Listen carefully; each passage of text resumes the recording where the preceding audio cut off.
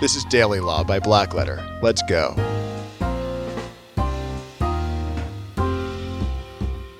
I'm Tom Dunlap. You may have heard of Taco Tuesday. In fact, you may have participated in Taco Tuesday.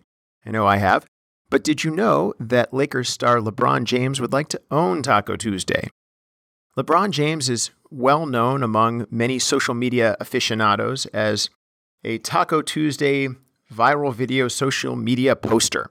Teammate Anthony Davis and rapper 2 Chainz sometimes join in on the fun in his social media channel.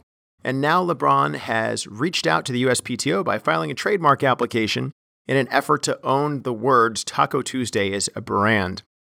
I think he'll be challenged. As you know and I know, Taco Tuesday's been around for a long time, probably longer than LeBron James himself. So I think he'll be much challenged to prove that he and he alone has created the rights and ownership interest in the goods and services he's proposing with the brand Taco Tuesday. So we'll see where the USPTO goes with that one. Stay tuned. Thanks for joining us on Blackletter Daily Law.